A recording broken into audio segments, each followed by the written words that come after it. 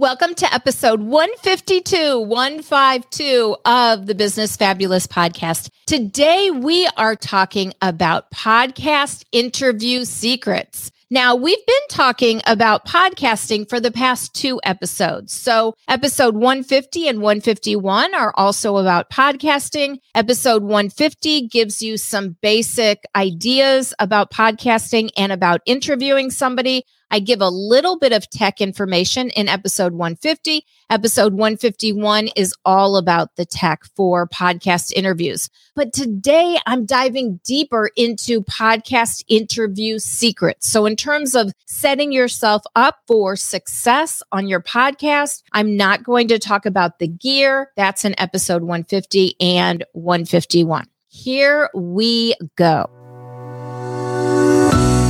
Hey there, I'm Bonnie L. Frank, former teacher and college professor turned entrepreneur overnight who started a coaching business from scratch and coached thousands of business owners worldwide to grow their businesses, and I saved them money doing it.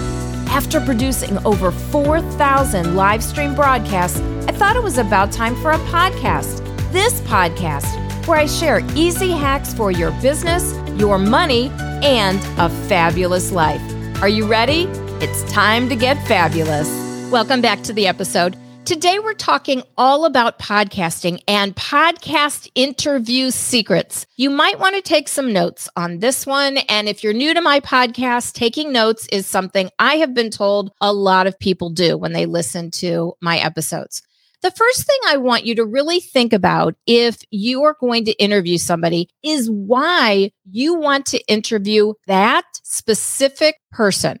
Now, sometimes, honestly, people want to interview someone because they're popular, because they think that their podcast will receive more exposure, that they're going to get more downloads because they're interviewing somebody who's well-known, a celebrity perhaps. In my opinion, those are all horrible reasons to interview somebody. This is the reality. And I touch on this in episode 150. Just because you're interviewing somebody does not mean that that person will ever mention the interview.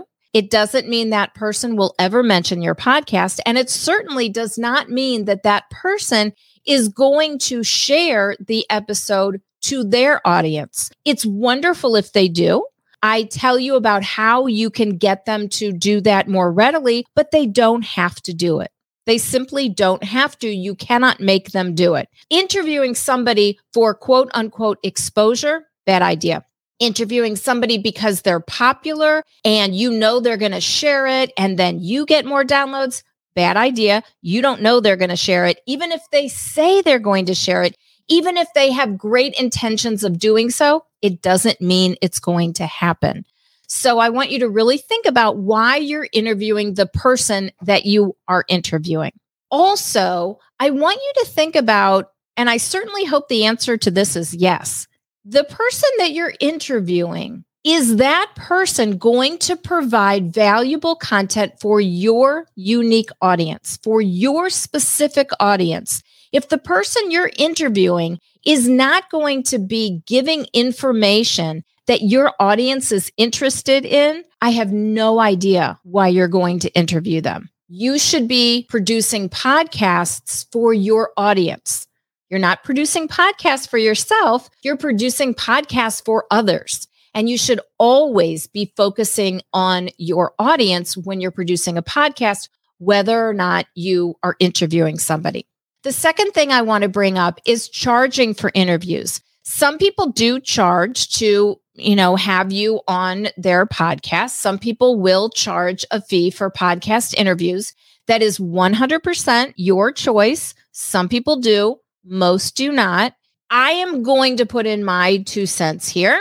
I personally think that charging for interviews is a bad idea. And I think that it's going to backfire unless the person that you're interviewing is going to produce content that your audience is interested in. Because otherwise, yes, you're making money, but you're making money producing content for an audience who may or may not be interested in that content at all.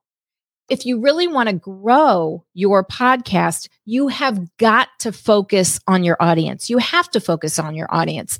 In my opinion, every single person that you interview should be producing a great piece of content that your audience is going to like and be interested in, maybe want to share. You can charge or not charge for interviews, but I don't think you should be focusing in on that. There are many other ways to make money from a podcast, and I have other episodes about that. You shouldn't be focusing on that. You should be focusing in on producing the best possible content you can for your audience. The third thing I want you to think about is, what does your audience want to ask your guest? So whether people are leaving you a voicemail message on SpeakPipe, for example, you can leave me a message right now if you want. speakpipe.com/businessfabulous, or you can go to my podcast page, which is bit.ly/businessfabulous. Right in the middle of that page is a bright orange button. Click the button and you can leave me a voicemail message up to 90 seconds. So whether or not you are collecting ideas or some feedback or questions for your guests, whether or not you're collecting that through SpeakPipe, like I said, or through an email, or you're going in and you're posting in your Facebook group, or you're asking people on stage, whatever it is, I hope that you are absolutely asking your audience, your raving fans, people who are already listening to the podcast, I hope that you're allowing them to submit ideas and feedback and questions for your guests. I think they're going to make for better episodes because you know your guest is going to be talking about things that your audience wants to know. And maybe they ask questions straight away if you are producing the podcast live and the people are in the audience, or, maybe they send in the questions. Okay, number 4, what are you honestly wondering about in terms of your guest expertise, in terms of their background, in terms of who they are and what they're about and the experiences that they've had, the knowledge that they carry around? What are you wondering about? And whatever you're wondering about, probably other people are wondering about that too. A lot of people will say, well, I don't know what to ask my guest, or I ask all of my guests the exact same questions.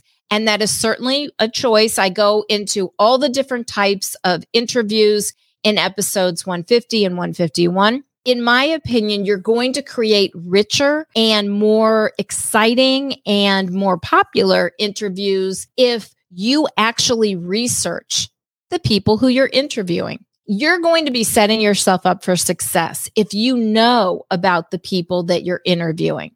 So, have you noticed that most interviewers ask your guest a particular question and you don't think that's a good question? That will come out through your research. You know you want to avoid that question. Or do you notice that your guest has been asked this question before, but tends to give different answers? So maybe you do want to ask that question to see if they give still a completely different answer.